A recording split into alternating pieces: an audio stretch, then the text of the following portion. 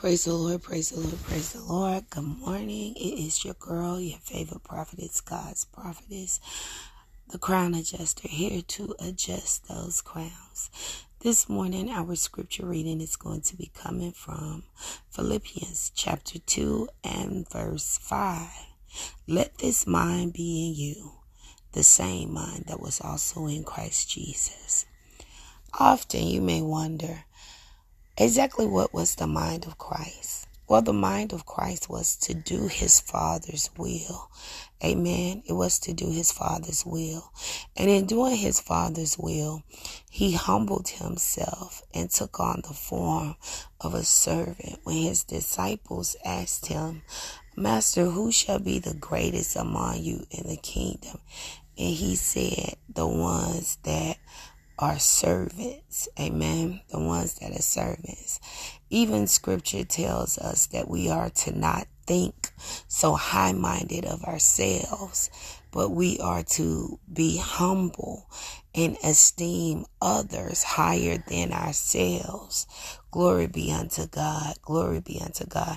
So as we reflect on thinking and having the mind of Christ, let us become servants to our fellow sisters and brothers in Christ. Let us become servant to our family members. Oftentimes, we often think about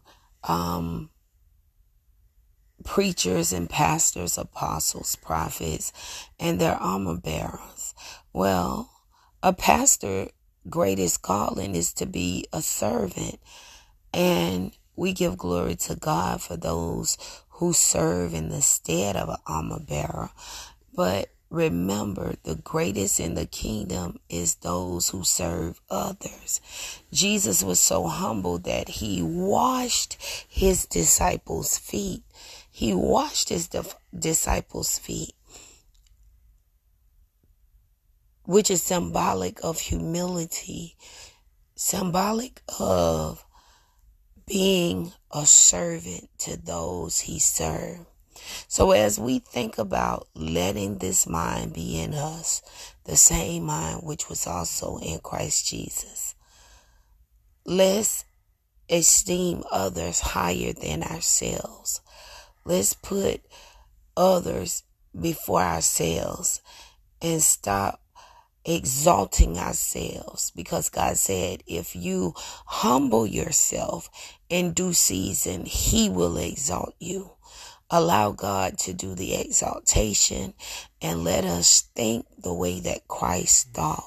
Christ came to be a servant, and we are called into his service to serve. We are called not to be served, but to serve. Hallelujah. Glory be unto God.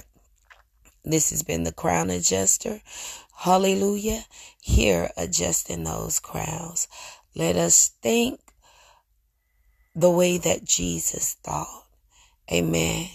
Let us become servants one to another, and let us love one another as the Bible has instructed us to love one another. Until next time, this has been the crown adjuster, adjusting those crowns.